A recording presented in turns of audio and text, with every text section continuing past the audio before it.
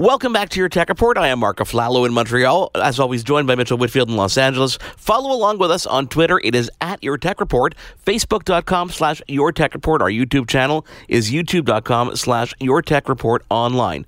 Mitchell, we've talked a lot about virtual reality and VR over the past year, but I find that it's not moving kind of as quickly as I expected it to catch on. Well, I think one of the things that we talked about when we talked about VR was everyone talks about, of course, VR gaming with Oculus and the Vive and Samsung Gear and all those things. But one of the things that excited us about VR that we were looking for when it came to virtual reality are the applications beyond gaming, how it could be used in the medical industry, how it could be used for viewing sporting events. So I think those are the things outside of gaming where the innovations are really happening. And that's precisely why our next guest is going to be joining us, and he is the Director of Strategic Partnerships for a company based in Los Angeles called EventForte.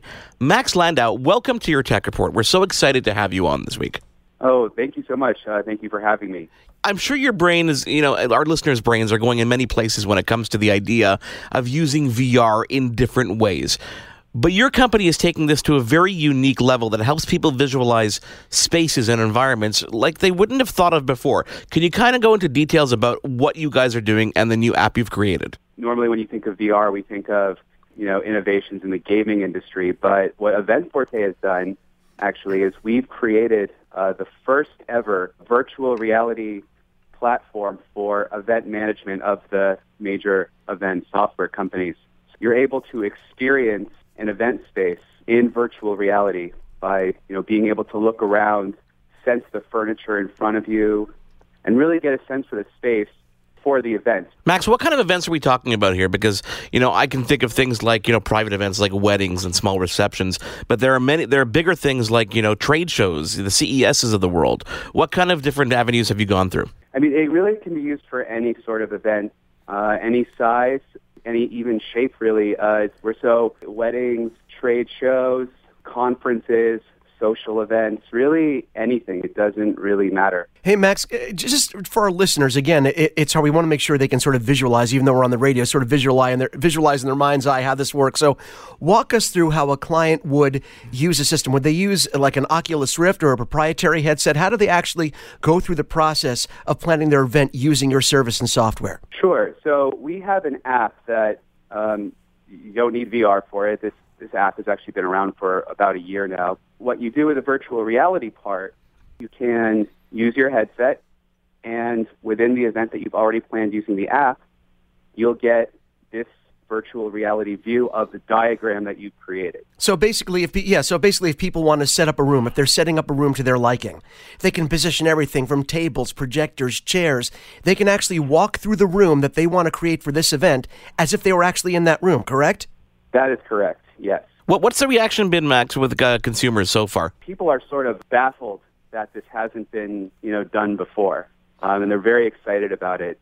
It's sort of untreaded water, but people are very excited about it because to be able to convey to their clients, or really whomever, what their idea is, like what they actually want to do, really get a sense and give their clients or really whomever a sense of what their plan actually is. I mean, we're not that far removed from a time where really the only way you could do something like this was with just a pen and paper.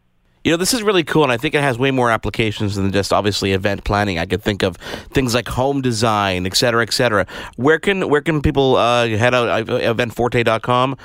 They can sign up for free, and they can start planning an event if they want there? Yeah, they can do that. They can also just, if they search for EventForte, I'll spell it out for everyone, EventForte.